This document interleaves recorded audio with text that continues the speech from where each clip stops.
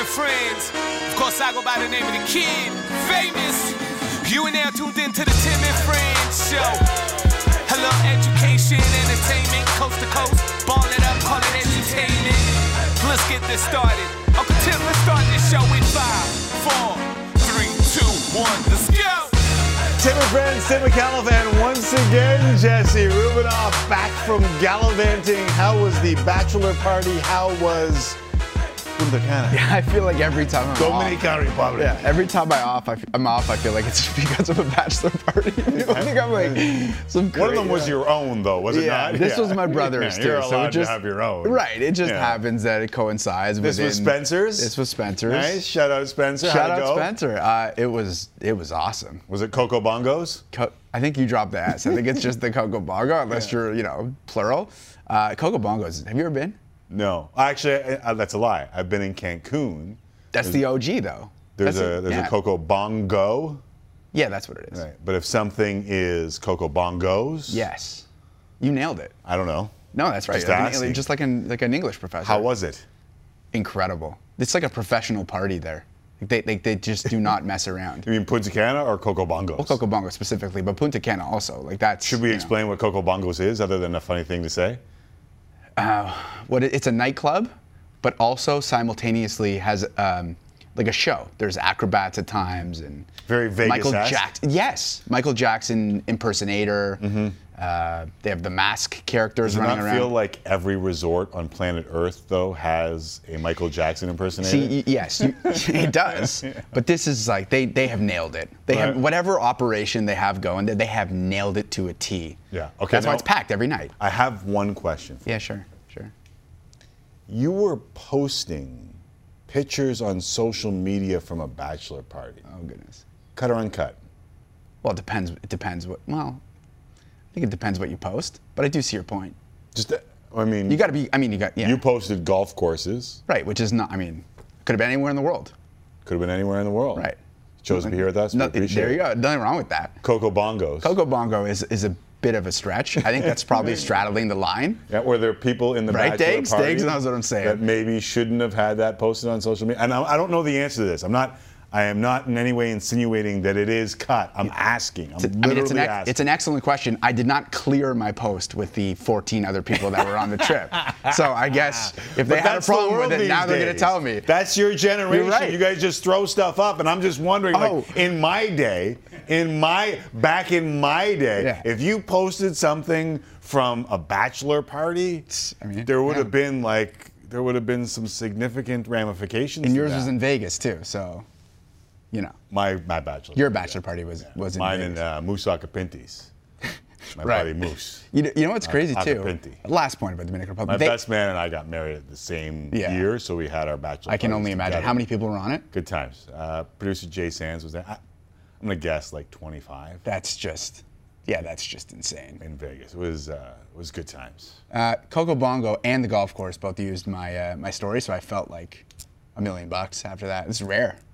So, did you get anything out of it? No, just extra views. That's what's up. Just bring the average up. I hear you. That right there, my friends, is our digital producer, Jesse Rubinoff. We'll see if Jesse handles his celebration as well as the Jays did. That's right, kids. Fresh off a clinch party and a sweep, Jays back in action tonight, or so we think. Final series of the regular season is in Baltimore. Weather pending. Arden Zwelling will join us from Camden Yards. Jamie Campbell and Joe Siddall will get a set for Jamie Campbell and Joe Siddall on Blue Jays Central. Got a good and since you understood magic number for home field in the wild card round, Jesse. Set at 2 going into tonight. Mariners are at home to the Tigers. Rays are in Boston. Former NFL MVP Rich Gannon dropping by to discuss another Coco Bongos weekend in the National Football League. Giants and Cowboys are 3-1. Bucks are 2-2. Geno Smith apparently is better than Russell Wilson. The Jags might be good. The Commanders aren't, man. Trying to be an expert on all this is more awkward than listening to someone play Trombone Champ from the other room. Video game. Trombone Champ. This is a video game?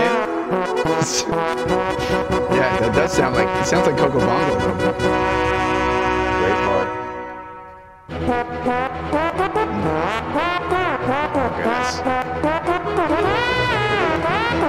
That might be the day after. Wait. Well, how do you play it? You know the mechanism behind it? Guitar Hero. Right. But Guitar Hero, you have a guitar. So what, you have a trombone here? Of course you got a trombone. Is this the metaverse? What are we doing here? What? This is what the world's It's becoming. a video game. Look, the guy's at 245,000 points. He's probably wearing a headset too, you know that, right? This is where we're going. This is where the world is going. Can you imagine being in the other room while this is being played? No, but you know we're going to be doing our show with like headsets on soon. You'll be at home, I'll be at home, and we'll just have Oculus or whatever. This is ridiculous. I'm not going to lie, it got better as we went along. Perfecto. Nice. Yeah. Nice. Yeah. Okay. Tough ending. You counted your chickens before they hatch, Jesse. I don't know about any of this, but I'm getting trombone champ. All right. We'll also preview. Have previews, or we'll start our previews in English. We'll start our previews. Sorry, I was thrown off by trombone champ. I'm being honest here. Understandable. We will start our previews of all 7 Canadian teams in the National Hockey League in Vancouver, where obviously they have somehow pissed off the hockey gods. Sam Cosentino will help us get through that and get you set for the Oilers and Canucks tonight on Sportsnet 1, as well as the Leafs and Habs. Add the plays of the week, and I hope we have a Monday show chock full of edutainment for you, our very loving viewers. It all starts with Jesse Rubinoff. And first things first, you hung over at all? No. Good. No. So let's start the fight, Reggie White.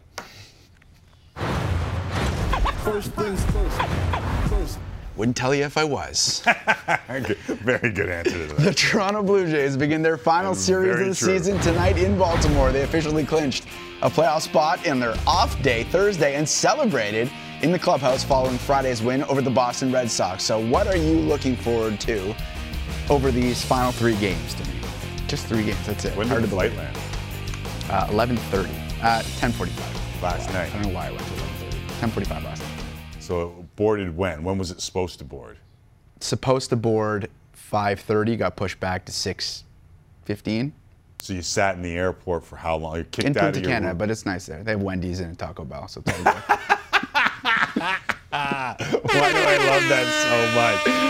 Yeah, but it's nice there. They got a Wendy's and a Taco Bell. Underrated airport. I've been there a couple of times. I actually thoroughly enjoy it. Yeah. Yeah. It is good. Yeah. Football games were on too. It was nice. Oh, yeah? So you guys just sat there and watched football games? You know what? Okay, I know we got to get to it, but you know what's yeah. a crazy innovation? What's that? Wi-Fi on planes and TV in general on planes. I was watching Red Zone yesterday. You were on the watching flight. Red Zone on the flight. Yeah. Yeah. What a wonderful world we live in. It's amazing. Yeah. For those people who are constantly complaining about how crappy the world is right Yeah. now, you can watch NFL Red Zone on a plane. 30,000 feet in the air. You're Yeah, watching. You yeah. need to figure out your priorities. If you can watch NFL Red Zone on a plane via Wi-Fi, life is pretty damn good, Jesse Yeah. Rubinoff.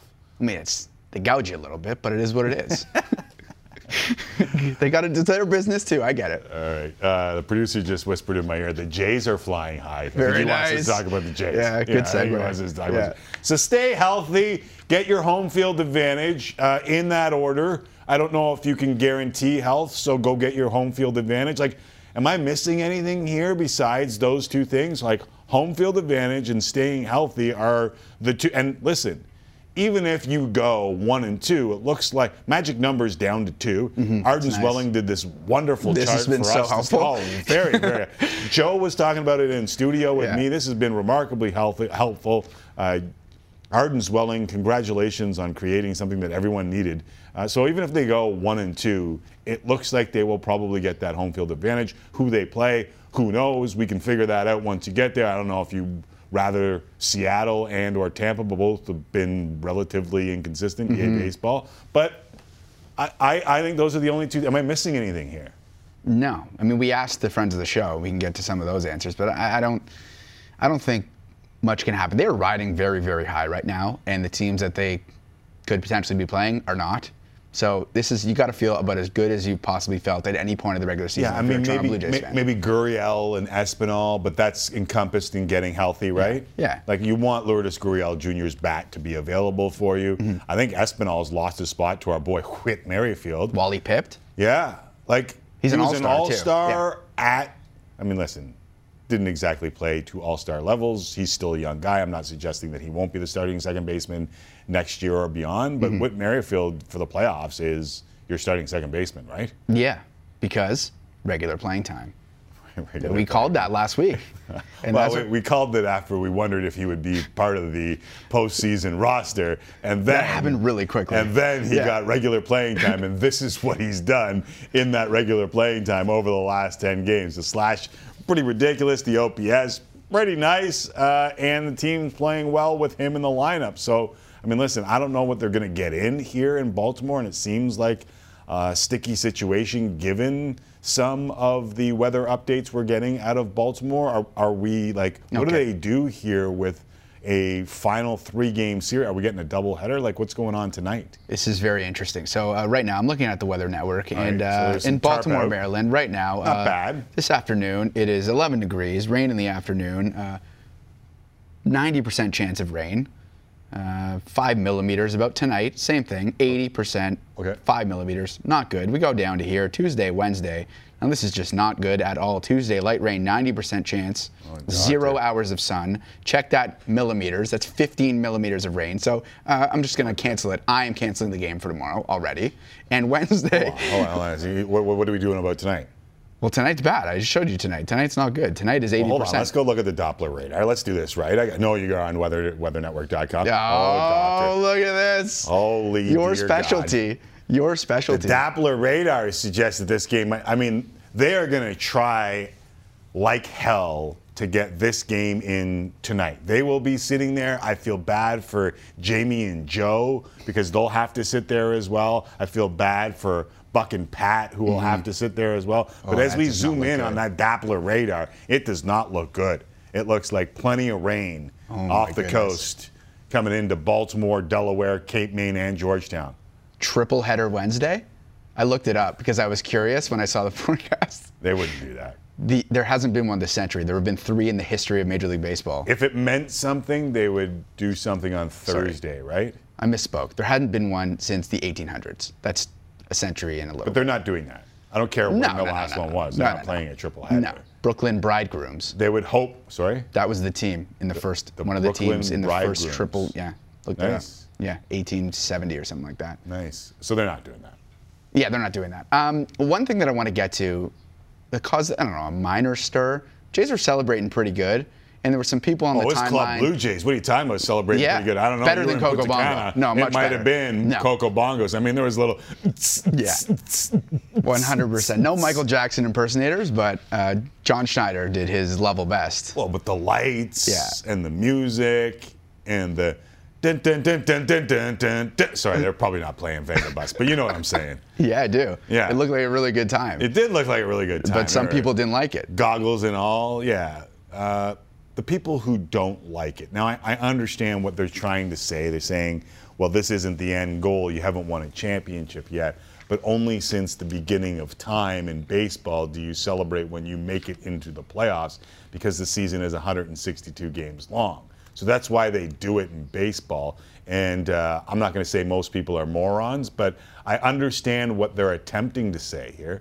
They're attempting to say this isn't the end goal. You still have to win a couple rounds. I used to hate when they would do the 1-game wild card and do it all over again. Yeah. So if you win 2 games, do the Jays do that all over again? I don't think to that extent, right? Maybe. I think it'll be pretty damn close. So you see, it's not just people on Twitter. There are journalists also. Jays deserve to celebrate qualifying for the playoffs, but it might be a bit early. Oh, so you don't like the strobe light or champagne showers? Not a fan of Coco Bongo. No, I think it's just people who saw it on TV and thought it was a little too much. By the way, Hazel May. Yeah. Consummate pro. Oh, unbelievable. So let us know if you think that. I mean, I feel like it's as age-old as baseball. You have an opinion on this too? I think it's fine. I've come up with a solution. You have a maximum number of champagne bottles depending on which wild card spot you clinch. The third wild card spot, max of 3 champagne bottles, and that's all you get. Yeah. The only thing that people have a problem with is seeing it, which to me is kind of sort of stupid. Like, you would know that the Jays would be doing this if there were no cameras. if there were no cameras, there was no video. This is what, I mean, this one's a little bit different. Seattle hasn't made the playoffs in a long time. They ended the longest drought in all of professional sports, North American professional sports, by making the playoffs, but they did it. Everyone did it. Like, this isn't anything. This isn't, like, where is everybody when everyone else does it, unless you're just worried about the champagne. You shouldn't have champagne unless you win a championship. You shouldn't have strobe lights unless you win a championship. Yeah. Let us know at Tim and Friends if you think any different. It's a very good engager. Yeah. I just think it's as old as baseball. There's always going to be people also that disagree with this. Like, always. Right. But within that celebration, Zach Pop, Jordan Romano, first back-to-back Canadians to go win big save. Canadian weekend, by the way. And then the Nailers going back-to-back for Cleveland. I love it. Extraordinarily cool. First time ever that you got a Jays game won and saved by a Canadian, and then you got the Nailers going back-to-back in Cleveland. Josh hit a bomb, too. That was awesome. And Bo, who was in the crowd behind us, sorry, that was the third Nailer. There's another Nailer coming. I don't know if you know this, but he's one of the top prospects going into college. I believe Texas Tech is where he is committed. Kind of like the Hughes brothers. It's three of them. Yeah, it's ridiculous. So congratulations to the Nailers. That's got to feel awesome. Shout out Mississauga. Shout out St. Joan of Arc in Mississauga. Yes. Gonna be a wild week of baseball. Noah was the third. Noah was the one sitting watching Josh. Just a wild week of baseball to look forward to. It comes at you fast. There's no easy transition to this next story, for sure. More troubling news involving Hockey Canada today. The Globe and Mail reporting that the organization had a previously undisclosed second multi-million-dollar fund used to cover sexual assault claims and other lawsuits. This after we learned months ago that player registration fees had been used to build a financial reserve known as the National Equity Fund, used for similar purposes. Hockey Canada officials, including the past chair of the board and the interim chair, will appear in front of the Heritage Committee tomorrow. Uh-oh. What needs to happen here, Timmy? That's some pretty good timing. Yeah. I think maybe they knew about this story going into the weekend and perhaps waited the day before the hearings to release the story. I'm not a huge fan of the burn it all down theory. I am most always in favor of coming up with actual solutions, because usually I find that the burning it all down satisfies the people who aren't actually invested in making what is burnt down just better, if that makes sense, Jesse. Does that make sense to you? Yes, yes. That said, burn it all down. I mean, how many chances can one organization have? It's not that I don't believe in hockey. I've played my whole life. So has Jesse, right? Both my kids have played. Jesse, there are great people littered throughout the game of hockey who have made mine and others better, correct? Yes. All right. It's none of that. It's that there is a massive organization built on our kids' fees, federal funding, and even more in grants that is attempting to sweep things under the carpet, even after they had already been caught doing something more stupid, actually more than stupid, downright despicable. Forget for a second that they used kids' fees, federal funds, and additional grants they get to hold a tournament like the World Juniors that they are already turning a massive profit on. Forget that they run a sport that has become elitist, played competitively by only like the upper middle class, the rich, and the extremely talented that can afford it at that level because someone else is helping out. It costs too damn much at the highest levels. Forget all that if you can. Hockey Canada is using our money to pay off sexual assault claims against the very definition of that privilege that I'm talking about. Athletes that we don't even know because they have never actually been held to account for stuff people had trouble reading because of how depraved it is. It's disgusting on several levels. Hockey Canada's leadership under Scott Smith has said they can make it good. I'm sorry. I don't think they can say that anymore. Held to account and questioning by our government in June. No mention of the first funds, paid for by your fees if your kid plays hockey. Doling out $7.6 million in settlements for sexual assault. And now we find out that there is not just one, but two multi-million-dollar funds paying out settlements. Like, either there is some Roger Clemens-like misremembering here, or you're just flat out lying. Add Hockey Canada and their survey that asked participants of a level of agreement on questions like the level of criticism by the media towards Hockey Canada is overblown. Incidents such as these are unlikely to happen again. The allegations are only about a few hockey players and not representative of the culture of hockey in this country. They asked people those questions, hoping that they might be able to, again, slide it under the carpet. So if you thought hoping these would go away was bad, how about paying for these things to go away with our money and not even knowing what happened? Remember, Hockey Canada paid a settlement in a $3.5 million lawsuit filed by a woman who said she was sexually assaulted by several members of the 2018 World Junior team. And they did so saying that they did not know the names of the players. We can't have this, bleep.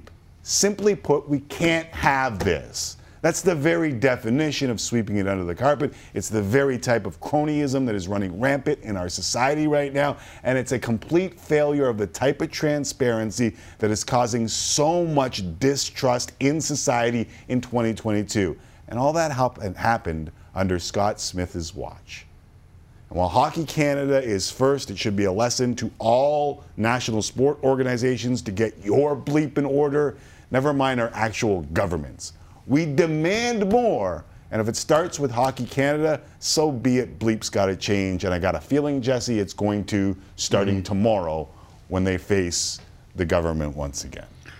Well, first of all, very well said. I think you spoke there for a lot of people across the country, and the fact that this organization is still in this current iteration of itself, how it still exists, I think is a mystery to everybody. I did want to give the benefit of the doubt, like you've made mistakes, make it good.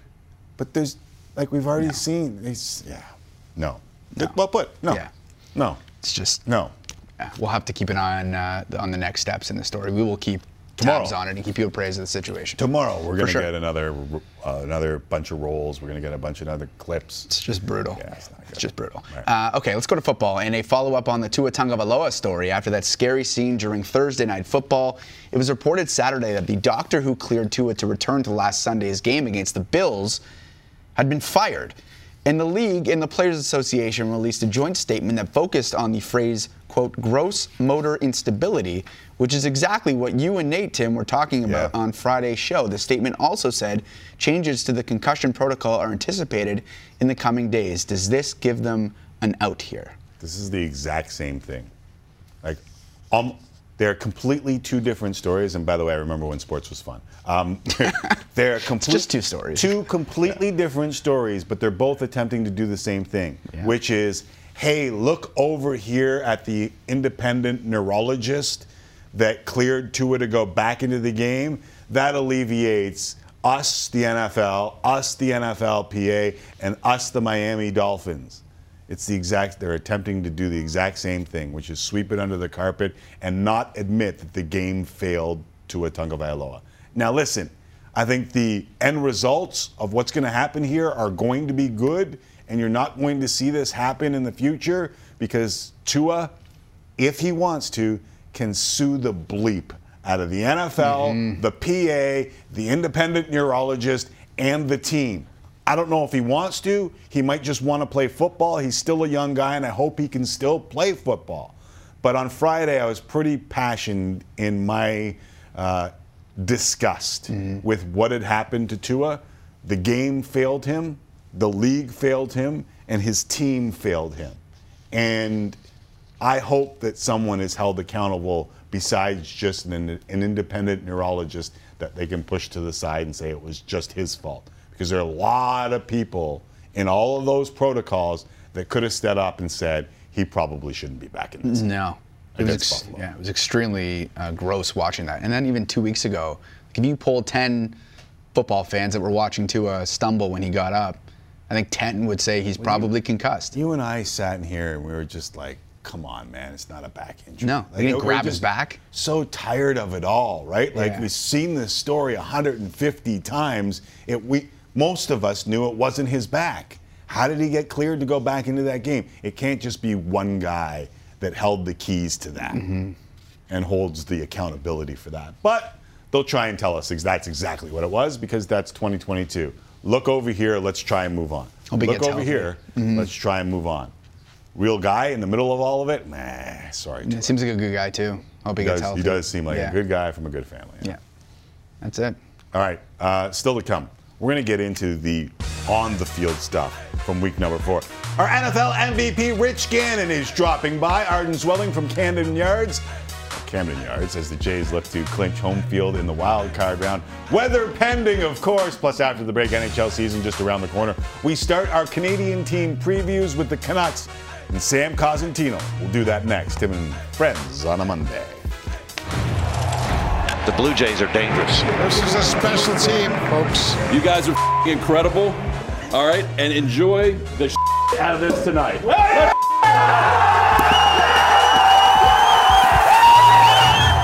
And a 61-yard try to send it to overtime. And it is off the uprights. Double doink.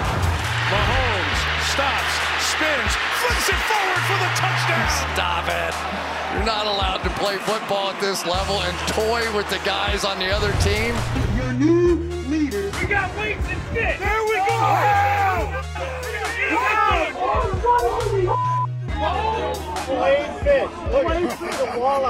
Do you have anything to say, Jay?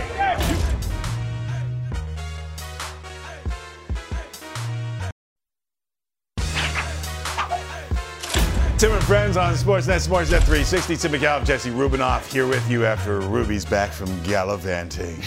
You like that word, eh? I do love you it. used I it fell a in bunch. love with it, last week. That's okay. I was gallivanting. It was. Yeah. No, that is the definition, I Yeah. believe, That's the way it of goes. gallivanting. NHL season starts this week with 2 games between the Sharks and the Preds in Prague. Now, it gets going on this side of the pond next Tuesday. So leading up, we are going to preview each Canadian team, starting with the Vancouver Canucks, who are in preseason action against the Oilers later tonight over on Sportsnet 1. The Canucks made a strong strong run at the playoffs after Bruce Boudreau took over last season but fell just short. They're hoping for bigger things this season. Let's take a closer look with the help of Kevin Mickey. You know the old cliche, it's not how you start, but how you finish. Well, that wasn't entirely true last year for the Vancouver Canucks. There is a lot of frustration in Vancouver. Vancouver currently sitting last in the Pacific Division. Nightmare start for the Canucks. They did turn things around to finish with 74 points in 57 games under Bruce Boudreau, but that early hole was just too big to dig out of. The results, another spring without playoff hockey on the West Coast, but unlike that regular season, this offseason, it started with some promise. Big news out of Vancouver is the Canucks have signed top European free agent on the market, Andrei Kuzmenko. Ilya Mikheyev no longer a Leaf. He goes to Vancouver. Kuzmenko, he finished second in points in the KHL last year, and Mikheyev, he's coming off a career-best 21-goal season in Toronto as the Canucks. They added some much-needed depth up front. It was a nice start to the summer, which also finished on a high note. Out of nowhere Friday, the Vancouver Canucks announcing a 7-year, $56 million extension for forward JT Miller. After all that trade speculation, the front office decided to stick with Miller long-term. The vet, he joins the young core of Quinn Hughes, Elias Pettersson, Thatcher Demko, and Brock Besser, who are already locked into long deals. It's positive steps for this season and for the future. Not making the playoffs would be a big disaster for us, I think. Captain Bo Horvat is without a contract beyond this season. If the Canucks once again bury themselves early, could their captain be on the trading block before they finish the year? What the market is for Horvat, it's big, but if a team and a player want to make it work, there are ways to make it work. With nearly $70 million in salary already locked in for next season for just 14 players, Patrick Allvin will have to make some tough decisions to get his team under the cap. Decisions will get even tougher if we see another spring without playoff hockey in Vancouver. Or even a slow start. Thanks, Mickey. Good offseason, preseason. The Canucks training camp has been marred by injuries, most notably Brock Boeser, out for the first couple weeks of the season with a hand injury. Ilya Mikheyev, the splash, week to week. Travis Dermott, day to day, but aren't we all? As I introduce Sportsnet hockey analyst and draft pimp, he goes by the name of Sam Cosentino, who joins me. What's going on, Sammy? How are you, buddy? So nice to see you, gentlemen. I'm doing well, thanks. I'm getting pumped for the start of the season. Let's get it on already. Let's go. I know, and we will, because we'll get a little taste from Prague to start it all off. But let's focus in on Vancouver. Like, what did the Canucks do to the hockey gods, Sam? Yeah, it's really unbelievable. You have all this great news, all this energy, excitement. The only guy we're really worried about is Horvat, and then your new signing and new acquisition end up going to the wayside with injuries. So I think on the positive part of things, there's a few guys maybe hanging around camp that are going to get looks in different positions, Kuzmenko being one of those guys who will be elevated into that top six role. And you hope that when Boeser and Mikheyev come back, that he puts up a real good fight to stay there. And I think he has the capabilities to do that. So that's going to, I think, in the long term, increase your depth. But you look at it a little bit like the Boston Bruins. How are they going to survive with these injuries in the early part of the season? The one thing I'll say that's different for Boston than it is for Vancouver, I look at the division, the Pacific Division, and I'm not overly excited about what it has to offer. I really like Edmonton. I really like Calgary. I'm not as sold on Vegas as everyone else might be. So I do think there's going to be some opportunities in the division. When you go into a season and you get the idea of playing for the playoffs, you have to think division first. Wild card shouldn't even be entering your mind. And I think the Vancouver Canucks are in a really good position to do that based on, Demko on the back. Hughes is about to have a huge, I think, breakout season, the best of his career, and the depth that they now have up front. So it's going to be a fun team to watch. Their slow starts really cost them over the last couple of years, and it cost Travis Green his job. Now, obviously, they finished 32-15-10 under Bruce Boudreau. Do you know what actual team they are? Because for years, I've sat here and said the talent to me suggests they're going to be a pretty good team, especially in that division, just like you, that I'm not overly impressed with. Do you know what actual team we're going to see here? I think you're going to see a team that's going to start to play right off the hop like they did under Bruce Boudreau. Now, that was a pretty good honeymoon setup that he had. And at the time when he took over, there was really no hope for the Canucks at that point anyway. So to me, he was just playing with house money. Now it's where the chips are down, and now you're going to have to start off like that and work a little of that Bruce, there it is, magic at the start of the season to overcome Boeser and Mikheyev and potentially Dermott. And I think he has the ability to do that. And I think players really like playing for him. And so when you look at guys that you would expect to make a little bit of a jump up or at least have an impact, I think about Curtis Lazar in the bottom of the lineup, Dickinson down there in the bottom of the lineup. I think Hoaglander's due for a rebound season. But how can you not like having Thatcher Demko in goal? I think it really starts there. A Star and Hughes on defense. Then you got Pettersson up front, along with Miller. There's a lot of really good pieces here. So I think that's the team that people should be focused on, not the team that was playing, with house money, not the team that was dealing with injuries and dealing with a lot of drama. I think this is the team now moving forward. You kind of know exactly what it is. Yeah, you're going to have to get through the first couple of weeks with some injuries. But at the end of the day, for the long-term haul and the expectations for this team, they're darn right they should be thinking about the playoffs. What's your gut tell you on Bo Horvat? Fascinating scenario. It's going to be a really good trading piece if things happen to go sideways. But for me, I think he's the heart and soul of this team. I think this is a guy that they have to get done. I think they have to prioritize getting him signed, because when I look at the player and I look at the person, you can't think of someone else across the league that you'd want to have wearing your C, representing your franchise, and being that guy that, oh my gosh, ends up playing for one team his entire career. I think Bo Horvat is that type of guy. And so it would suck if he would have to move on. It would suck if they were using him as a trade piece. But if that position came along for Jim Rutherford and Patrick Allvin, that meant that to the point that they were going to trade him, they obviously weren't having a good season. So I do think that there's going to be a lot that happens between now and even when you look at that Thanksgiving break that everyone talks about for the Americans, we tend to know what teams are going to be at that point. I think the talk about Bo Horvat is going to heat up significantly around that time, because we should have a pretty good indication of whether these Canucks are the make it or break it team. All right, so Canucks Oilers tonight. You can see it on the Sportsnet family of channels. Calgary in that division, obviously. someone that will play a factor. And earlier today, Daryl Sutter on Jonathan Huberdeau. He's probably the best passer this team has had, maybe ever. Pretty crazy compliment there, eh?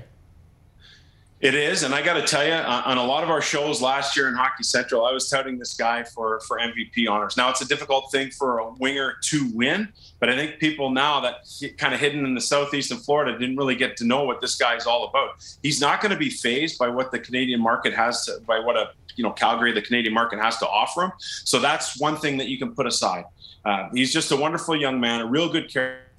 And his ability to make plays, it's like he's got that 360 camera where he can see everything around him, and he can see plays develop a lot ahead of time before they actually happen. So he's really an amazing young guy, and I'm really excited for fans, not just in Calgary, but across Canada, to get to see what he has to offer, and maybe some of that MVP talk will ignite once again. Two of the best passing wingers of a generation, basically in Canada now, with Mitch Marner and Jonathan Huberdeau playing in Canada. So let me ask you one more. Leafs Habs going tonight. Are you concerned about the Toronto Maple Leafs and the injuries that they've suffered in training camp?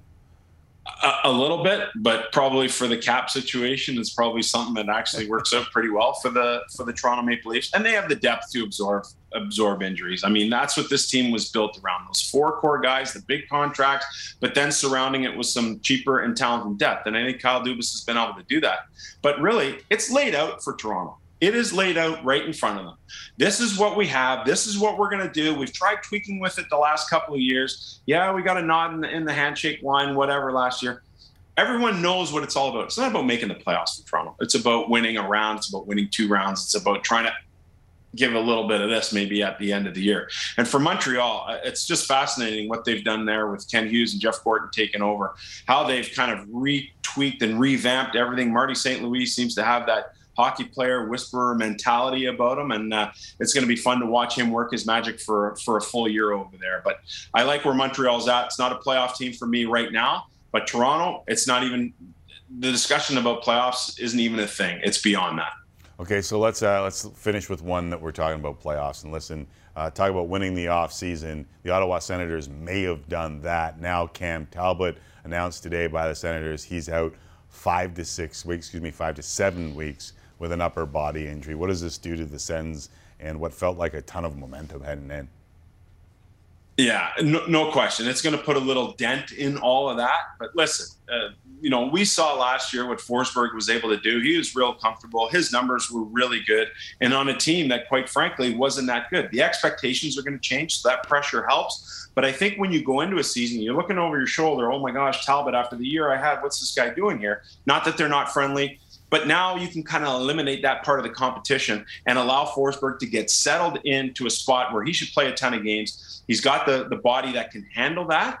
And so where it may be really concerning, for most people, I'm not that worried about it. I think this is a guy that can carry the load here for the first, 6 or 7 weeks or whatever it is that Talbot's going to be out. And he proved that he could do that last year. So, yeah, they got Hellberg in there, 5 NHL games over 100 years that he's been around, really good KHL numbers, played in the Olympics. So he's a nice insurance policy to have. But they got a couple of guys that I think have to really start making their way up from the minor leagues to be able to start to have an impact as a backup. It's not quite there yet, the Mads Sogaards of the world, but it's coming for those guys. In the meantime, I think Forsberg should be able to handle this load without issue.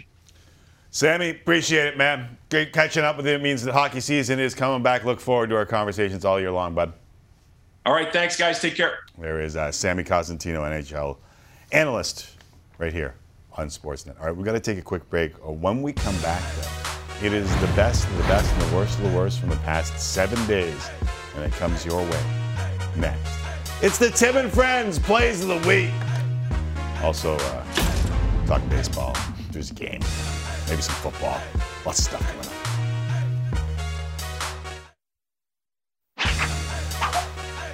Welcome back to Tim and Friends. You gonna tell them what we spent the break talking about? Size of your feet. How I'm short now? I think I'm shrinking. What you? That's the part of that you got out of that. You think you're actually shrinking? Yeah, I'm self-conscious about it. You're self-conscious about shrinking? Well, I just realized that. Yeah, I saw a picture from Punta Cana. From Coco Bongos? I was like, wow, I'm pretty short. Didn't realize that. So you actually think at the age of you're shrinking? You've said my age before. You don't have to I say just it. don't remember it. Yeah, it's possible. I'll have to ask the doctor. What are you, 30-something? 34. Whoa, I had to think there for a second. 34. That's tough. That is tough. You know All right. what should be in At place Tim of and the Friends, all doctors, let us know if it's possible to shrink at the age of 34. I don't think it is. Maybe it's just bad posture. All right, time for the plays of the week. And Jesse, want to know what I look like when we go 2-0 against the spread? What's that? Check out the dude in the front row. Actually 3-0. Ailish also. Yeah, we had ourselves a week. That's good. Yeah, very nice. I mean, you should be happy. That guy wasn't happy. Our guy Frankie Lasagna and Kyle Mulligan need to take a few lessons from McCovey Cove Dave. Yes. Smooth. Very smooth operator. All right, watch the Vikings fan live caption contest. What did the Saints fan say to get this reaction? Something not good. Probably shouldn't be repeated.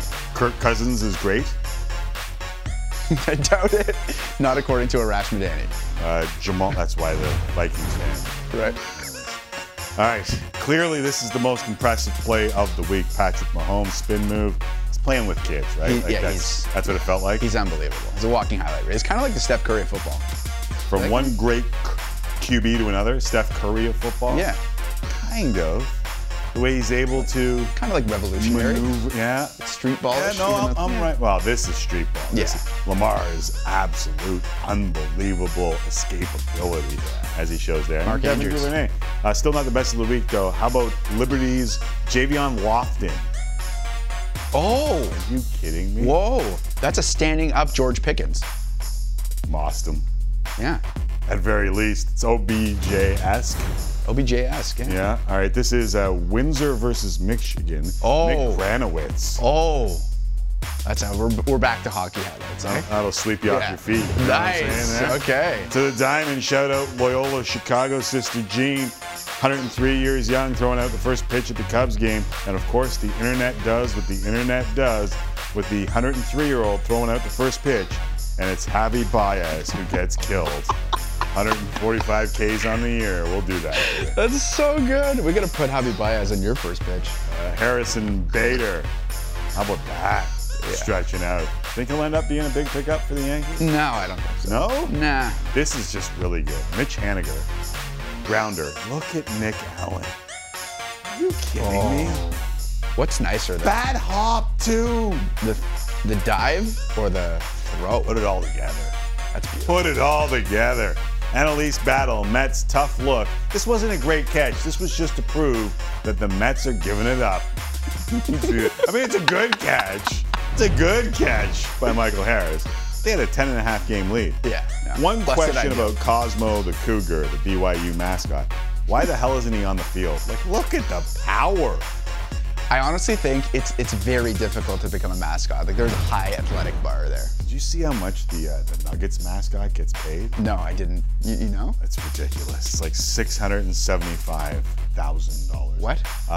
You're taller than Lionel Messi, who had 2 great free kicks. This one against Jamaica. That was the first for Argentina, and then this for PSG. Are you kidding me? That's disgusting. That is disgusting. Now if he can do it in the World Cup.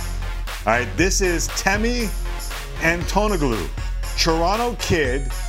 What a crazy way to tie a game. MLS Next Pro Playoffs, Columbus Crew, and TFC. A crazy goal for Antonoglou. And we all saw that weird Russell Wilson Subway ad last week. It was so awkward, cringy. Well, the internet is back at it again, Jesse.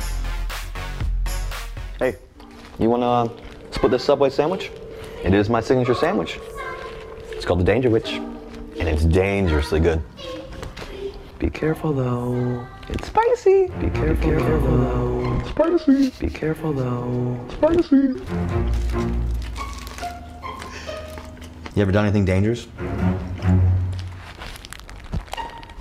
Be careful though. That is dangerous. I've done something like that too. I won't tell anybody. What happened to Russell Wilson? Listen, one time, never mind. That's too dangerous. Anyways, my Danger Witch, it's only in the vault. That's our little secret. That's our little secret. Oh man, he is getting beat up right now. The internet's pretty talented, eh? It is pretty talented. Like, All right. TikTok's pretty crazy. What's going on? Oh, look at Jesse. Why are you shrinking? It might. Maybe you're right, Jesse. Maybe you are shrinking. Coming up, it's the Jays' final regular season series of the year. I mean, I don't know. I'm no doctor, but I think you might be shrinking. How did it accelerate that quickly? Rattled. Can they lock up home field with time to spare? How will they do in the wild card round? Did they celebrate too hard? All that more. Help. Next from Baltimore. Somebody tweet at me with a solution. I think you're okay. Home of Extreme. WWE Extreme Rules. Sign into Sportsnet now with your cable provider or subscribe on snnow.ca. One last test. Let's go! That swing had some anger in The it. Blue Jays head to Baltimore for a final tune-up before the postseason. No, he didn't. No, he Blue didn't. Jays, Orioles, tonight. Sportsnet.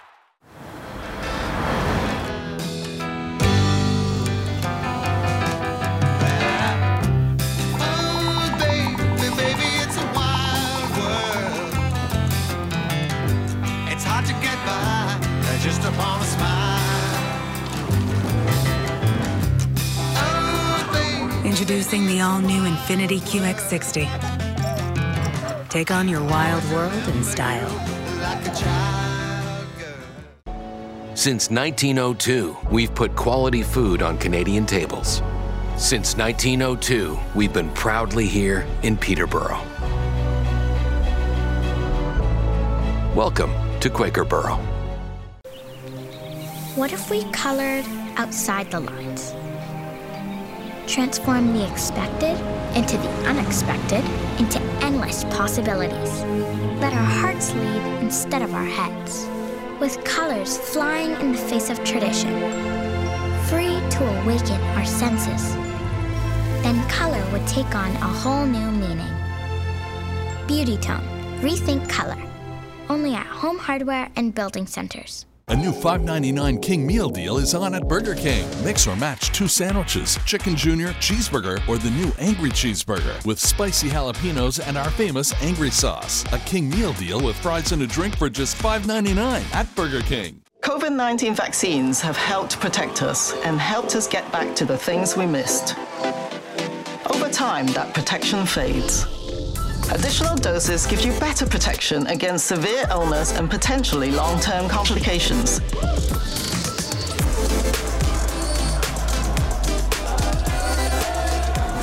Let's continue to take action. Keep your COVID-19 vaccinations up to date. A message from the Government of Canada. Canadians have can-do spirit. So does GoDaddy. Need a sweet website template for your wedding planning business? Say, I do. Or add your vintage finds to your online store. Looking good. Say can do and start for free with GoDaddy today. This just in.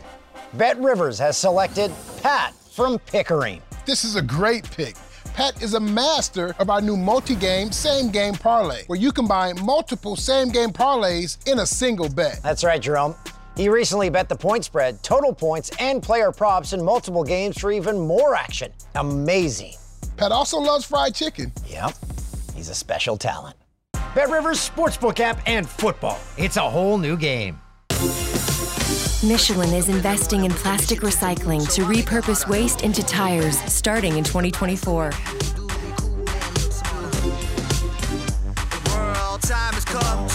Michelin, motion for life. How do you describe an exclamation point? A thrill. Or something your eyes just can't believe. In Korean, that word is wa, and it's like wow, but more. Wa is the feeling you get on an adventure in the mountains.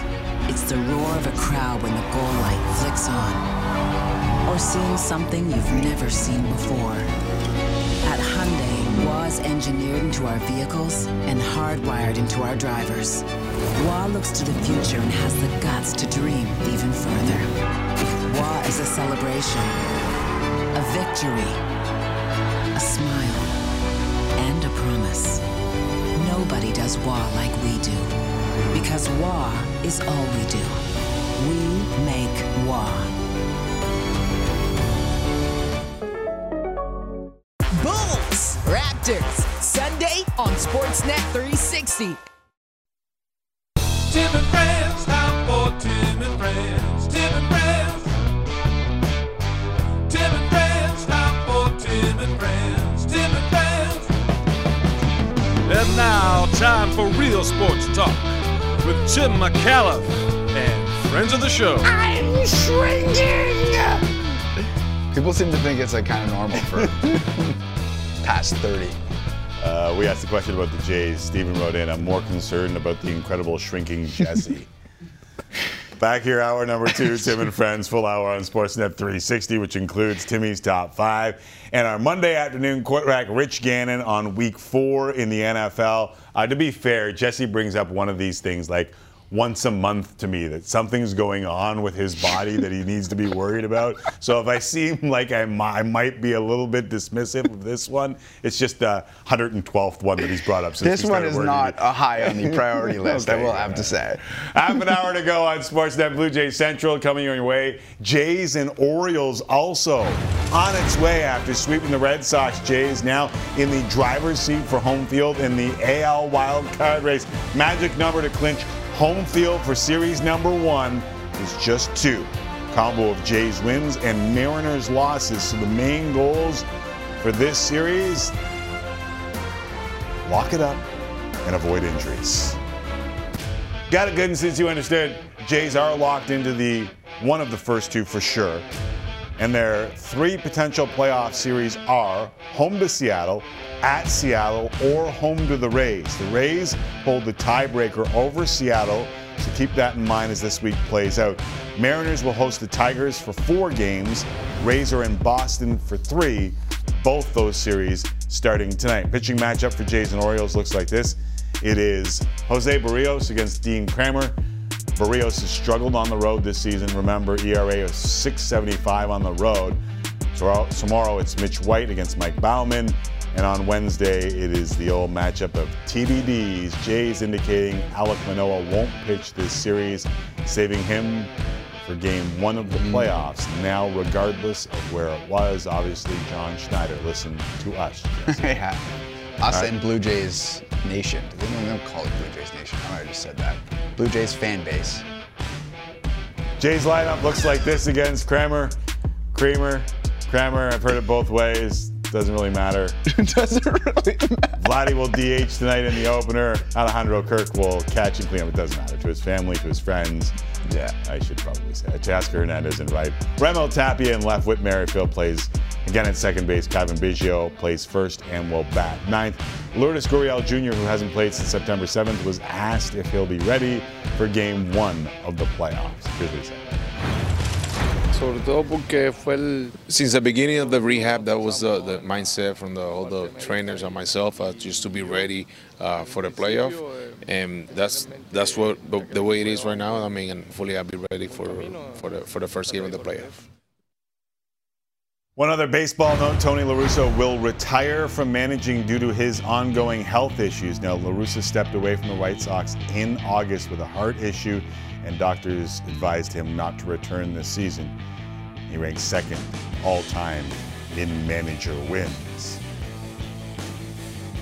All right, let's get back to Camden Yards. Let's get back to the Jays and the Orioles as they begin a 3-game series in Baltimore, presumably tonight, although the last time I had Arden Zwelling on from Camden Yards. Actually, I'm not sure where it was from, but the last time we had him on the show, I asked him about the weather. He responded with, he's not a meteorologist, so I won't ask about the weather, as I introduce Arden Zwelling. What's going on, Arden?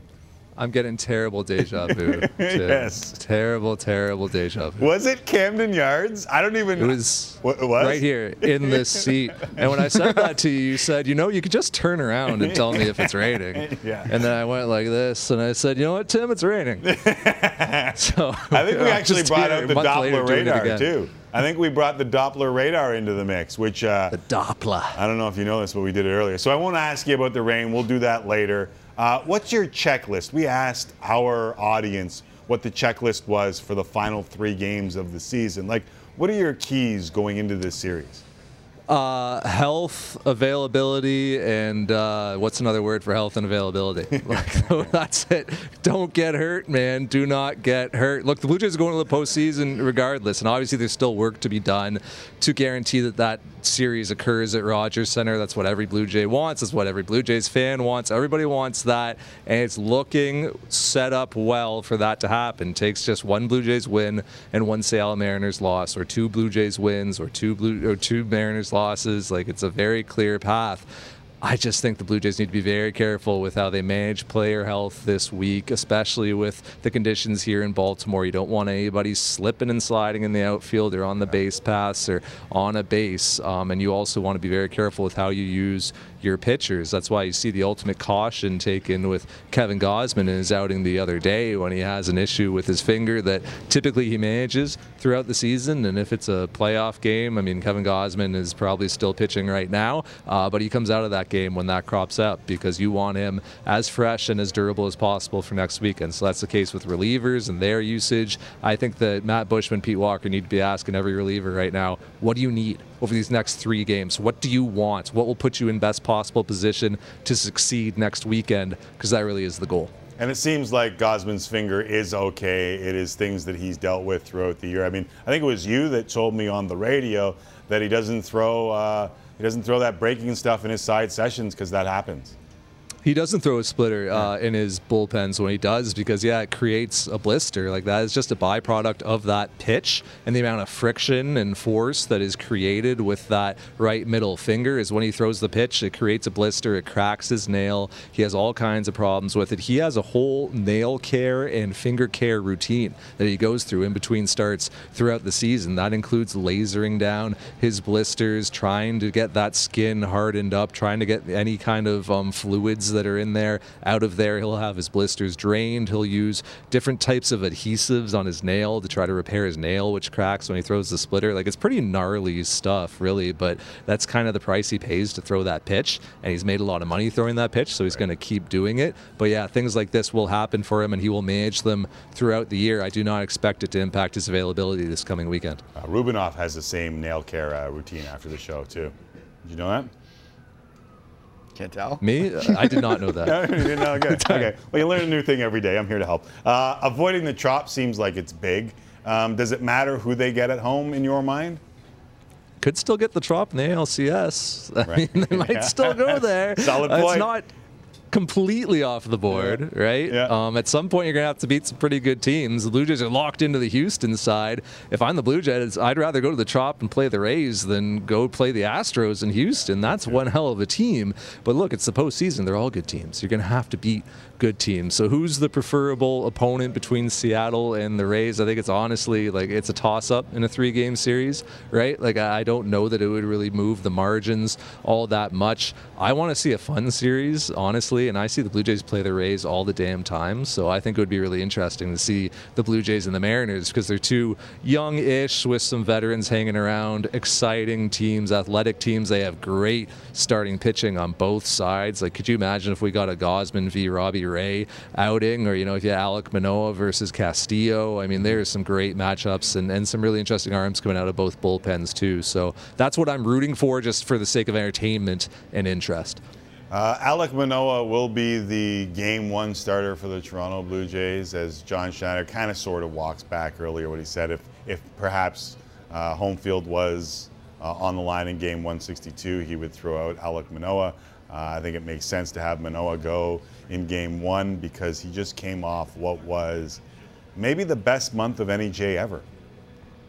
Yeah, no kidding. And, you know, pitcher of the month across the league. And, I mean, the guy, I don't know how many times we have to see it where he goes out without his best stuff and his velocity's down. And, you know, the spin on the slider isn't quite there. The snap on the pitch isn't there. The bite on the two-seamer isn't there. And he finds a way to get to outs. He just kind of says, okay, I'm not going to strike out 8 or 9 guys today. I'm going to have to be contact management, Alek Manoah. And I'm going to have to be pitch efficiency, Alek Manoah, and get deep into this game, Alek Manoah. That's what's really been special about his season, is because there's been probably a dozen times where he's taken the mound without his best stuff, and he's still found a way to throw a quality start like a 6-inning 1 or 2 run quality start. It's really remarkable he's able to do that at such a young age, and that he's able to really manage his gas tanks so that even if he comes out of the gate throwing 90-91 in the first inning, he gets it up to 93-94 by the 5th or the 6th. But look, here's what I want from Alek Manoah next weekend. I want the contact management guy and the pitch efficiency guy, but I also want the 95-96 guy. And I also want the nasty wipeout slider guy and the 2-seamer with all kinds of bite and the changeup fading away from lefties. So that's what I want out of Alek Manoah. So that's why I think if I'm the Blue Jays, I'm telling him do everything you gotta do this week to get ready for that start. Every minute in the cold tub, every minute on the trainer's table, every stretch, every arm care routine, nail all that stuff so you can be your best self next Friday. Okay, I'm not going to ask you about the weather, but are there any contingency plans being talked about at all if this game and or tomorrow's game gets rained out? Because we're on a tight schedule here. Heard some different things. The problem right now is these games are consequential, right? So if you get to a point where the Blue Jays can't move in the standings, I mean, there have been 161 game seasons before. That's happened. Like, they've just lopped off a game from the end because it wasn't feasible to play it. It didn't make any difference to anybody if you played it, other than, you know, arbitration cases somewhere down the line where someone has one less games played. So that's a possibility, but for that to happen, I mean, the magic number of 2 needs to go down to 0. And right now it's at 2. So as long as these games are consequential, they're going to have to find a way to get these games played. So all eyes on what's going to be happening with the Mariners and the Tigers over the next 48 hours. I mean, it's crazy because if it was just one day of weather, you could try and figure it out. Maybe you get a doubleheader in. Maybe you hope that Seattle loses 2 in a row. Then they don't mean anything and you can play 1, maybe 2. But there's supposed to be rain there tomorrow, too. So it's not as if they can just turn around and play a triple header on Wednesday. Like, there might have to be a bunch of different ideas on what happens here with 3 games left and a magic number at 2. There is an off day on Thursday. That's supposed to be a workout, have a wild card series. I don't know if you want to make a team going to the postseason play on Thursday and have a wild card series. I don't know if you even can do that. You know, I think we're all being optimistic here that these games are going to get played, or they will become, you know, inconsequential based on what happens with the Mariners. We'll see. All right, before I let you go, one of the hot topics of the weekend: people upset at the in the Jays clubhouse once they clinched. Do you care for the champagne celebrations and strobe lights? Yeah, it's fun to watch people have fun because sports are fun, right? Like, I don't know why we should rob the joy of it. I don't know why you should take away someone else's enjoyment of this. If someone wants to have fun, let them be fun. Just because you're not fun doesn't mean that no one else can be fun, right? So I really don't understand it. It's one thing, right? Like, when you're around the team and you're around baseball and you understand what a grind it is and what these guys go through, like, this started 7 months ago, right? For these players and these coaches, all the support staff, all the people whose names you don't know and who you never will know, right? Like, that's as much for the staff behind the scenes as anything, right? Like, it's not just the players. It's everybody in the organization that is enjoying it and that is acknowledging this moment and toasting to it, because it is an achievement, because not every team goes to the postseason. There's plenty of players who go through their entire careers without going to the postseason. Ask Mike Trout if he'd like to go back, if he'd be pretty happy if he went back to the postseason at this point, right? David Phelps went in his rookie year, and now here he is at 36 going again, right? It's rare, so you absolutely have to acknowledge it and you have to celebrate it. And I don't know, if you want to be a thief of joy, fine, but I like joy. I like fun. It's the kind of guy I am. Well, I will say it really hurt them the next day. I mean, they went out and won 10-0. So obviously, that's the thing too. They're all like 24-25, right? Like, do you remember a hangover when you're 24? You'd wake up, a Gatorade, and you're good. Right? You can go out and perform and get the job done. It's really not that hard. Advil, Tylenol, Gatorade, good to go. Let's start it all over again. Arden, always appreciate you joining us. And one of these days, you and I are going to a meteorologist course, and we're going to figure this out. Sounds good, man. See you there. All right, there is Arden Zwilling at Camden Yards in Baltimore, ahead of the Jays and Orioles, hopefully, because it could get really messy here. Yeah, I mean, very less than ideal. Correct, yeah. Right like, now. Whatever it is, like if Seattle wins tonight, and somehow, I don't know if the Jays they're going to try their damnedest to get this in, but as you can see by the Doppler radar, this is going to be hard to get in. There's no reprieve there. No, and you don't want guys getting hurt, but you also need to get the game in. Like, there's one off day, and that's the one day before the playoffs start, which wouldn't be fair to put a team out on the field for that game. So Major League Baseball is really in a pickle here when it comes to the Jays and the O's, and I think they're just praying that somehow they get this in. Mother Nature is not messing around anymore. No, she is not. Time for a break, but when we come back, more Jays talk on the way. We'll get to some of your feedback, plus check in with Jamie and Joe ahead of Blue Jays Central. That's right, kids. At Tim and Friends, we got a couple of questions out there about the Jays.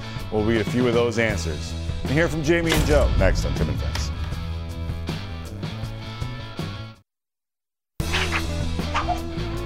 Ladies and gentlemen, boys and girls, children of all ages, we are counting down to Blue Jays Central, the Jays and Orioles on Sportsnet, weather permitting, of course. Toronto's magic number to clinch home field advantage in the wild card.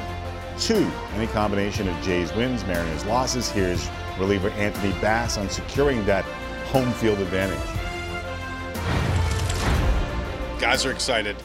You know, we get a chance to hopefully play in front of our home crowd there in Toronto. That's what we want. So these 3 games here in Baltimore are very important, and we know that. But the energy is still the same like it has been since I've gotten here. Go out there, take care of your job, whatever that is. And do your part, and good things are going to happen. With their thoughts ahead of the series with the Orioles, let's send it over to Blue Jays. And listen, it always feels like home when Jamie and Joe join us. It's Jamie Campbell, Joe Settle. What's up, fellas? Well, speaking of home, wouldn't it be nice if Major League Baseball saw the forecast for Baltimore and said, let's do this. Let's move this entire series to Toronto, sell tickets. Goodness knows the Orioles would generate more revenue in Toronto than they would in Baltimore right about now. Not sure the Mariners would like it, but... Too bad. Let's get these games underway. So, if we do get a game tonight, Joe, we noticed this during the weekend series against the Boston Red Sox, that there are a number of players that are red hot at the plate right about now, and they're not the common names that you would expect, like Guerrero and Bo Bichette. Well, and that's good news. Again, that continues to show the depth of this Blue Jays lineup 1 through 9, and it's not necessarily the household names every day. When Teoscar Hernandez starts heating up, that's a wonderful thing, and expected. Vladimir Guerrero Jr. has been a shell of himself, quite frankly. Sure, he's still putting up great numbers, but it's just not the same, so any contribution you can get. But how about Raimel Tapia? Does he just do something special every time he sees the field? Behind the plate, they've got the best catching combo in all of Major League Baseball with Kirk and Jansen. I think we were going to see both catchers in the lineup when this wild card series starts. One will be behind the dish. That's with Manoah pitching as Kirk, and of course Jansen, the way he's swinging it. And then Whit Merrifield, with the injury to Espinal,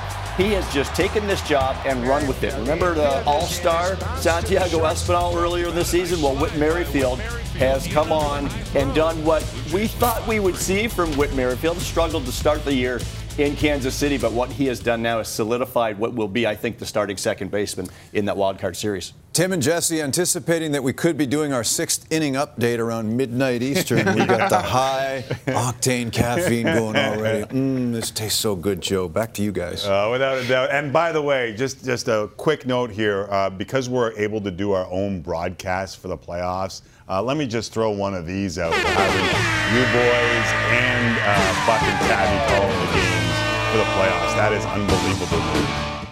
We are obviously looking forward to it. Let's just ensure that Friday's game is at the Rogers Center and not somewhere else. Almost there. Yes. Almost there. 2 away. Thanks, boys. There is Jamie and Joe getting you set. They will be back on the air on Sportsnet in about 7 minutes' time. But for those who don't know, in the past, because of the agreements with Major League Baseball, the American networks took over for the postseason. This year, that changes, and the Jays are able to control their own broadcast. Thus, we will be getting Jamie and Joe to start, and then Buck and Tabby will take you the entire way as Dan Shulman works on ESPN, the radio. Oh, it's amazing.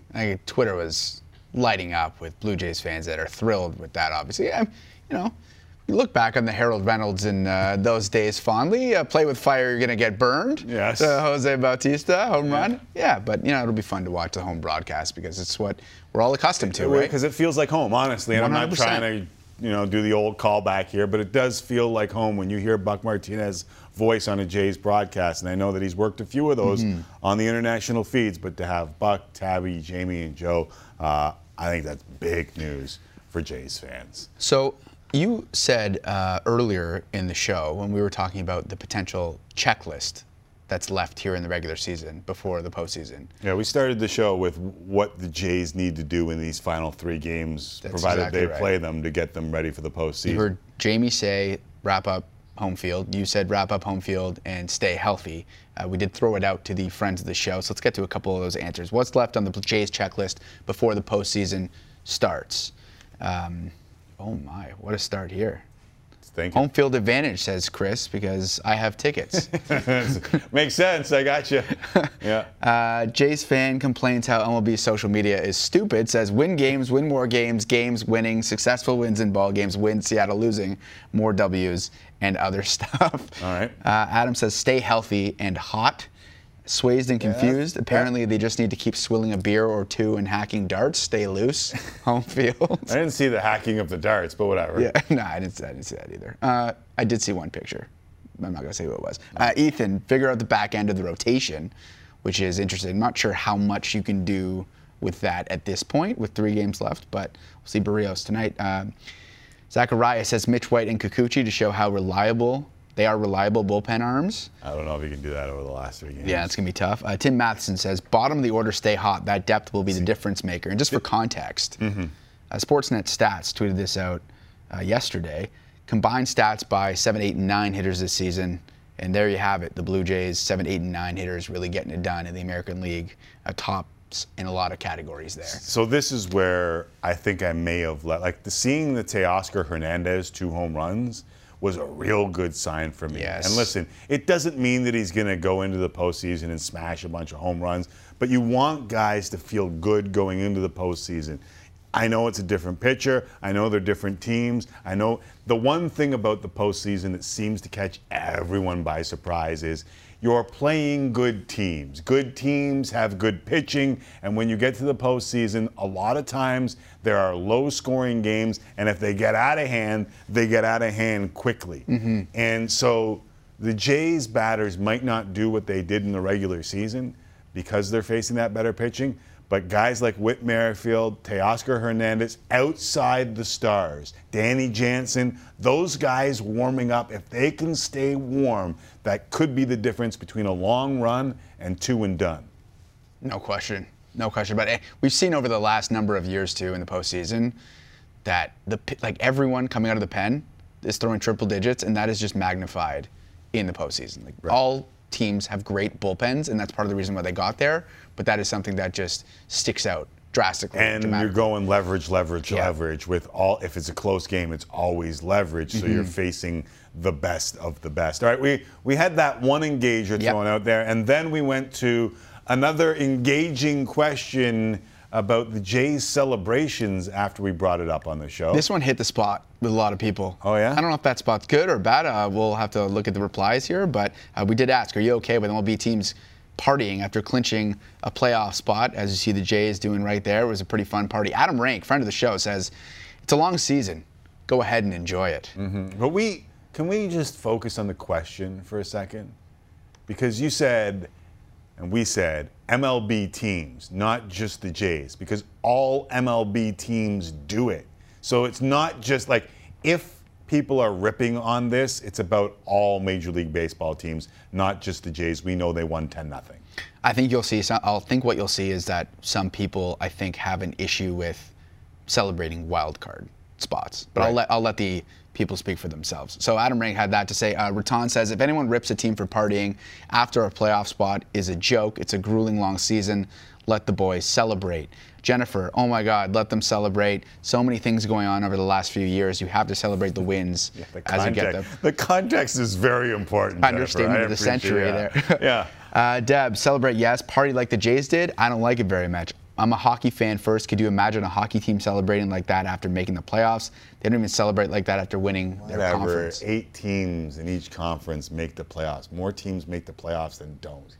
Elmer, not at all. Makes just as much sense as a kindergarten graduation ceremony. I love the Rob Middle, which is incredible because Rob Middle on Twitter, and taking a very middle-of-the-road approach here. Yes and no. I always was taught you celebrate when you win the big trophy, but now as I look back at my sports career, I wish we celebrated wins like this. Would have been more fun. Robin tweeted out a picture of the Yankees celebrating literally 1 year ago to the day, and absolutely not. There's nothing to celebrate about. Jays clinching the wild card in 2022 is not something that's going to be remembered. Celebrate something that is worth being celebrated about. And then not okay with that at all. And this is the last. I'm not okay with you asking ridiculous clickbait questions. Try harder. All right, fine. It's all over the map. What can I say? Time to send it to Blue Jays Central on Sportsnet. Jimmy and Joe standing by ahead of the Blue Jays Central, Jays and Orioles, as mentioned a couple of different times. As for us, we'll continue on Sportsnet 360 with our NFL MVP, Rich Gannon, who helps us break down another wild week in the NFL. We're back on 360 Sportsnet, Blue Jays Central. Welcome back to Tim and Friends. It's always tough to condense an entire weekend in one segment of one show. So here's the Wikipedia version, week number 4 in the National Football League, with a little thing we call, with tongue firmly planted in cheek, Timmy's Top 5. Timmy's Top 5 from the NFL this week. So you think it's already been an unusually wacky year. That's because it has been. With one game left in week 4, we've had 49 games within one score in the fourth quarter of this season. That's the most in league history. This week, that number was 14 within a score in the fourth. That ties an all-time record as well. Niners and Rams could break it tonight. Number 2 of Timmy's Top 5 is the Detroit Lions. Oh, the Lions. Detroit not only leads the NFL in offense and scoring offense, they just put up 45 without DeAndre Swift, Amon-Ra St. Brown, and DJ Chark, and they lost to Geno Smith to fall to 1-3 on the season. That's so Lions. Number 3 from That's So Lions to That's So Ravens. Baltimore became the first team in 8 years to lose multiple games at home when leading by 17 or more, and they did it in their first 2 games at home. The Bills scored 20 unanswered to beat Lamar and Company 23-20. After the Finns did it in week 2, the Bills' social media also unanswered as they hit with the That's So Raven tweet. The Bills complete the comeback, and they knock off the Ravens 23-20. Number 4, I may have underestimated them boys, because I underestimated their defense. For the first time since 1973, the defense of the boys has not allowed 20 points in any of their first 4 games, and because of it, Cooper Rush just became the first Cowboys quarterback to win his first 4 starts. No way he takes Dak's job, right? How about them Cowboys? And finally, let's ride to a dangerous number 5. Did you know that the Broncos gave up 3 players, 5 picks, 2 in the first round, 2 in the second round, and $245 million for Russell Wilson? And through 4 weeks, Wilson trails his replacement in Seattle, Geno Smith, in just completions, completion percentage, passing yards, yards per attempt, touchdown passes, and quarterback rating. Oh, Russ. I think I have an alter ego. His name's Mr. Unlimited.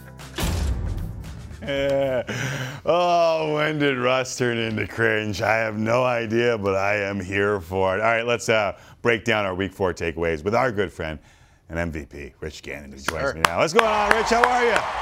Tim, I'm doing great. Really enjoyed a big win yesterday in Baltimore. You talked about the Buffalo Bills, a resilient group, soggy conditions, but they found a way to get it done in the end. And then, of course, the head scratcher, John Harbaugh's decision to not kick the field goal at the end of the game. I thought, analytics, all that nonsense, I think there was a huge, huge mistake on the part of John Harbaugh. All right, let's dig in there, because there are a lot of Bills fans in these parts. And one, Jordan Poyer might be the best safety in the league, although we got a Canadian kid in Miami who's pretty damn good too. But this was such an interesting game, and I mentioned this about the Ravens. They've given up a lead of 17 or more at home twice this year. They've played 2 home games. Is it on Lamar Jackson to finish, or is it on Coach Harbaugh to finish? Well, I think it's on everybody. I think that the message was sent loud and clear to that locker room that the coach has no confidence in their defense's ability to go out and stop the Buffalo Bills late in that game. I mean, what other message is there to be sent? I mean, Lamar Jackson played pretty well for most of the game, didn't play as well in the second half. I thought the Bills really tightened up the defense in the second half. They didn't allow him to run wild and make big plays, and I thought they stopped the run better in the second half. But, what can you say about the Buffalo Bills? I mean, I think they take on the personality and the character and really the demeanor of their head coach, Sean McDermott. They're tough. They're gritty. They're finishers. They don't pay attention to the scoreboard. They play really well late in games when it matters the most. I think Josh Allen embodies that as well. I think you look at his performance yesterday. Led the team in rushing, led the team in passing. My big concern, Tim, with the Bills is this. If Josh Allen doesn't play well, can the Bills win? Yeah. I mean, he is that dominant a player at the quarterback position. Very similar to what the Baltimore Ravens have with Lamar Jackson. If Lamar Jackson has an off day, the Ravens have no chance. Yeah, to me, so I was looking at this number earlier, and the Bills going into last week, or this week, depending on how you look at it, were the worst in the league at run block win rate at 62%. They just don't run the ball very well outside of Allen. And I'm going to ask a former MVP quarterback, are they asking too much of Josh Allen to do this? I know they've had some injuries, and I know they've been banged up, so they might get better, but they haven't given Cook a shot, and Singletary and Moss just don't seem good enough to me. Well, I think they've got to continue to, work at the running game. I mean, it's going to be so important down the road, particularly when the weather starts to change in November and December in Buffalo, and that they have to be able to run the football more effectively. And I'm not talking about Josh Allen because, Tim, as you point out, he's a big part of the running game. What was encouraging to me yesterday, I thought Josh did a better job protecting himself. I actually saw him slide once in that game. I think the message has come across loud and clear from the GM and from the head coach. Hey, listen, your best ability is your availability. We need you to play all 17 games. Stop running into linebackers and safeties. Be smart.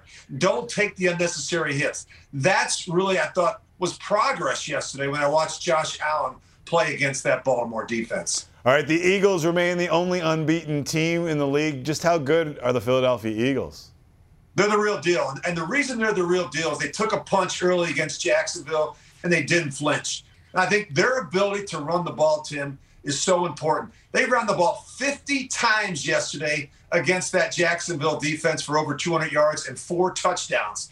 And when you can do that, we just talked about Buffalo's inability to do that, but when you can do that, you have a really good offensive line. You've got a quarterback that's making plays in and outside the pocket. It's not turning the ball over. And you've got a top 5 defense.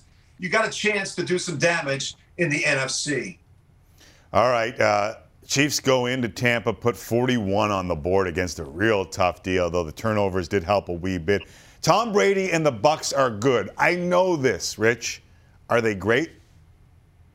Not yet. I think that they're not healthy. I think when you look at the fact that the receivers simply haven't played together. I think there was a stat I saw today that the top 3 receivers have played a total of 24 snaps together in 4 games. And that's making things difficult on Brady. Although Brady played well last night, he can't do it all himself. I guess I was surprised, Tim, by the play of the defense. Yeah. The defense has been so steady in Tampa Bay, and last night they just got worked by the Kansas City Chiefs. But the Chiefs do that to a lot of people. And here's the thing. Here's what bothers me about Patrick Mahomes. And let me be crystal clear. I played 17 years in the NFL. I was a league MVP. I was at the top of my game. And this guy bothers me because he makes it look so simple. And it's really not. I mean, this guy is ridiculous. He makes plays that I wouldn't even think about making. He attempts throws that most quarterbacks wouldn't even try because he has such confidence in his ability. I'll tell you what, he's just such a special player at that position. When he's playing well, the Chiefs are tough to beat. I honestly thought you were going to chirp Patrick Mahomes after that game for something like, I can't wait for this. And it's like, stop looking so good. 2 minutes for looking so good, as we said to Maurice Richard up here one year. Okay, so from Brady and Mahomes to our guy Aaron Rodgers, who said this isn't sustainable after they scraped through a game against Bailey Zappi and the New England Patriots. What did you make of what went on in Green Bay? I think it's a continuation of what we're seeing, right? We're a team that can run the football, that plays pretty good defense, but is not all on the same page when it comes to the passing game. And that's bizarre when you consider that they have a Hall of Fame quarterback in Aaron Rodgers. There's nothing wrong with Aaron Rodgers. There's nothing wrong with Tom Brady. I just watched those quarterbacks throw the ball through the first 4 games of the season. What's wrong in there is the coordination and the communication and the inexperience that surrounds them. And as we've talked in the past, it's very frustrating when you're a top-tier quarterback, when you've got young players that you're trying to break in. And I can see the frustration from Tom Brady. You can see the frustration from Aaron Rodgers. They're not used to playing that way. They have to slow down to accommodate for the inexperience around them, and it's a problem right now in Green Bay. All right, the Giants are 3-1. The Cowboys are 3-1. Do you believe either one of them in the NFC East? I believe the Cowboys. I admire what's happening in New York with the Giants. Brian Dable deserves a lot of credit. I'm so happy for Saquon Barkley, Tim. He leads the National Football League in touches and yards from scrimmage. He's been dynamic. They don't have a great offensive line. The passing game is virtually non-existent, but he's having a comeback player of the year type of season so far. So I'm happy for him. But the Dallas Cowboys can play great defense. You know, they can run the ball at times. And this young quarterback really has earned my respect. You know, they cut him after training camp. It's amazing.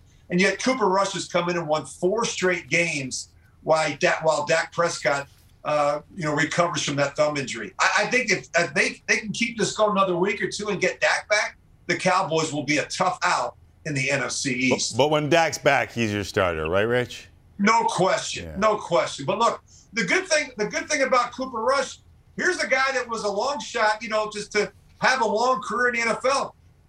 Tim, he may play 10 years and make a boatload of money. Yeah. Good for Cooper Rush. There's nothing better for a backup quarterback than a couple of wins and then go back to the bench, because then everyone wonders if you can do that sustainable. I wish I could still do it. Yeah, you're getting paid. All right, so speaking of backup quarterbacks, Kenny Pickett, no longer a backup quarterback. Mike Tomlin, reluctant through the first 4 weeks of the season, turns to Pickett. Do you like the call? I do, and I think it was time. Look, they gave Mitchell Trubisky every opportunity. He was struggling. It wasn't like he was turning the ball over a lot. They just couldn't make a first down. They couldn't generate any explosive plays in the passing game. I think he was very conservative. I think he was trying to check the ball down and just get completions. They have to do something offensively. I think it's time for Kenny Pickett. He came in yesterday, did some things okay, but he got careless with the football. He has to learn the importance of ball security. But certainly, in my opinion, the Steelers have lost 3 in a row, and it's time to make a change.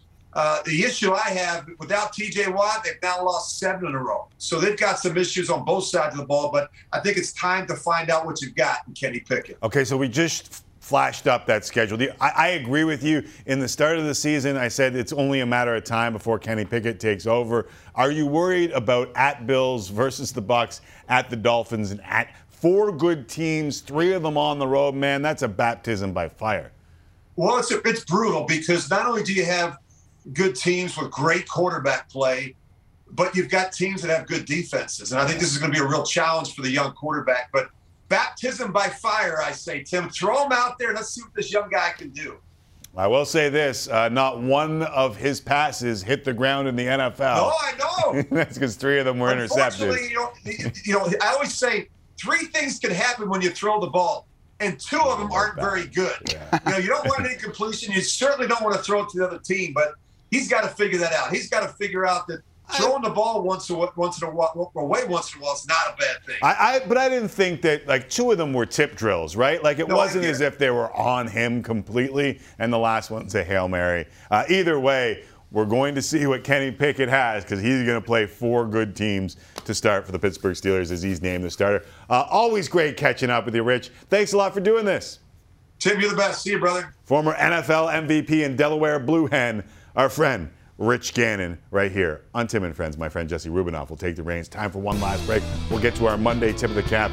And Ruby's call, last call, next. Does last call bring up bad things from Punta Cana? There's no real last call there, though. Absolutely not. Yeah, just kind of keep going.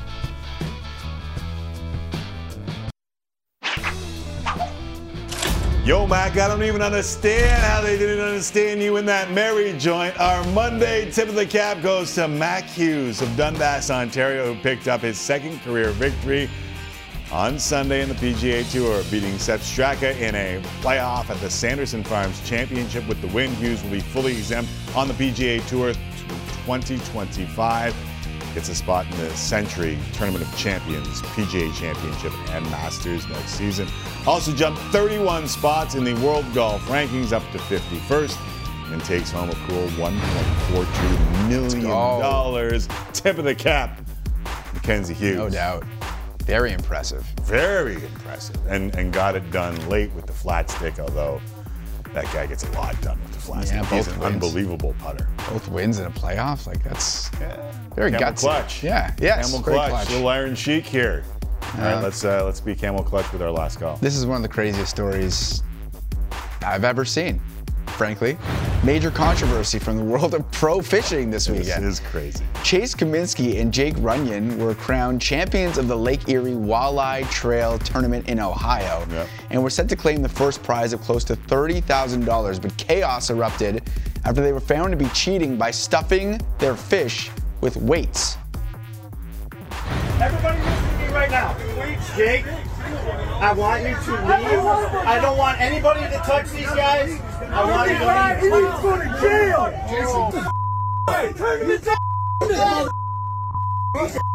Don't we need to file a police report? Yeah, I would. Jason, we got to file a police report. Every single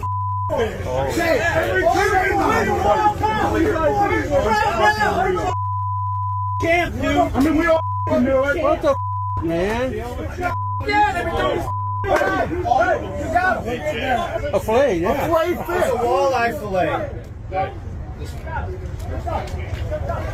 He needs to go to jail. Do you have anything to say, Jay? You call the cops. I got video. You got anything to say? Hey, you guys need to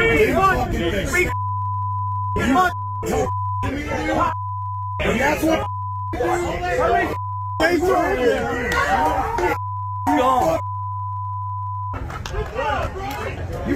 a lot of people, man.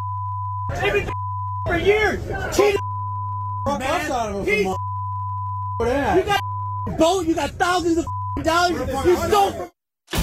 Understand why there's bleeps, right? Oh, I'm surprised they didn't get beat down. Like, whoever walked up and said, I don't want these guys to get beat up, like nobody touched these guys, did them a massive favor. Like, have you seen some of this stuff? Like, so they've won more than $300,000 during the run of victories in the Ohio area fishing tournaments over the past few years. A lot of people had suspected that they were cheating because when you pick up a fish, you realize, like, okay, that's a 6 pound, that's a 7 pound, that's a 9 pound, that's a 10 pound fish. And none of their fish looked like that. Not only were they stuffing in weights, they were stuffing in fillets so that the weights wouldn't make noise when they dropped the fish. Now, that dude's pretty fired up. They also won a boat that was worth $200,000. So that's like $500,000 in winning on cheating. Like, it's great. Like, don't you think like jail time or? That was going to be my follow-up question. You heard someone there say they need to go to jail. Yeah. It's fraud. Yeah. You're taking money out of people's pockets. And if it's $500,000 worth of fraud, I mean, I don't know if we're doing this to Barry Bonds and Mark McGuire and Sammy Sosa, but like, I can understand why everyone was pissed off. Yeah. And what turned out to be me laughing when I first saw this on Saturday, like I was chuckling at my son's hockey practice at what I was watching. Then when you read deeper, I was like, holy crap. You're so bang on about that. Because it's like, it's funny at first. Like you're like, wow, this is an entertaining. It's like one of those videos that you see on Twitter or Instagram. You're like, wow, this is kind of, it seems like an interesting, entertaining story. And then you hear the $300,000 and the $200,000 boat, and you realize that they're literally taking money out of people's pockets. They're lucky they didn't get jumped. Yeah. Yeah, they're lucky. And never mind just the ego of someone who wants to win something. I say fraud. Yeah. Apparently one of the guys locked himself in his car to avoid physical ramifications. Which, yeah, I understand. Okay, the Is Raptors. there often fish beef? Never. No. There's golf beef a lot these days, though. Yeah, but fish beef. Yeah. We'll have to ask a resident fishing expert. The Raptors are back in Toronto after opening their preseason schedule in Edmonton. Tastes like chicken. They beat the Jazz big in front of a sold-out crowd at Rogers Place after 7,000 fans packed the Save-On Food Center in Victoria for a training camp scrimmage on Friday. What were your takeaways from the Raps' preseason debut? One, that there are cities outside of Toronto that enjoy the NBA. Please stop saying that. If you don't know, now you know. Yeah, now you know. Victoria, Edmonton, there are cities outside of Toronto. I know I keep hearing this, it's not that big outside of Toronto. Never mind, stop saying it. Two, they look good. And Precious looks like that glow up. I mean, is that the person that you were most excited about watching that game, was Precious Achiuwa and the way he played? Because it felt like to me, all right, Scotty's bigger, we know what he's gonna be. Kind of ran away with the bench late, but Precious might be the one. That might be the next glow up that the Raptors can really hang a hat on. It's both of those guys for me. Precious and Scotty. Because I think Scotty is, what they're saying is that he's going to have the ball in his hands a lot more. And I think that opens up just a world of opportunities for what his stat line can look like and just the potential for him and what ceiling he could reach. Right. I think that's the most important part of this season is how many guys can take that extra step, and OG Anunoby's one of them. Very close. Okay, staying with the NBA, Canada's Jamal Murray will make his long-awaited return tonight as the Nuggets host the Thunder. It's been 539 days since Murray played in an NBA game due to a torn ACL, and he's not the only player returning tonight. No. Kawhi Leonard will play in his first game in 476 days. Ben Simmons will play his first game in 470 days. And Damian Lillard will play his first game in 276 days. Who are you most excited to see? That's a tough question. Sorry, no, I'm Canadian. Yeah, fair enough. I am Canadian through and through, and Jamal Murray, and given the proclivities. I shouldn't have just said it. His pride in playing for Canada, that makes me really excited that if Jamal Murray can get healthy, never mind that Denver was kind of sort of pretty close, right? Like they were hovering in and around that elite in the Western Conference. If he's healthy, he can get back at it. Denver can compete, and Canada can medal at the World Cup when they book in Edmonton, where they'll play basketball. Wouldn't that be something? All right, one more story. Seahawks receiver DK Metcalf had a big game Sunday in Seattle's win over the Lions. But Metcalf gave Seahawks fans a scare in the fourth quarter. It scared me too when I got the notification. He was seen being carted off the field. However, it wasn't because of an injury. It was because he needed to use the bathroom. Referring to Lamar Jackson infamously leaving the field in 2020, Metcalf tweeted that clinch walk wouldn't have made it.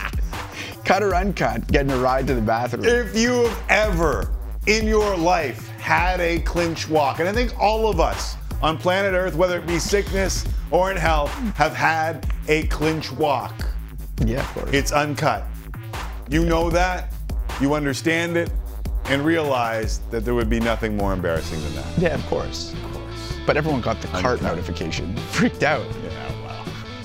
It's all worked out. Eh? It did. A reminder, Blue Jays Central's on Sportsnet, followed by Jays in Baltimore if they get it in under the weather. Lid lifter of a 3-game set to close out the season comes with the Jays' magic number to clinch at just 2. Monday Night Raw's number is 360, as in Sportsnet 360, with hockey. Canucks at Oilers, Sportsnet 1.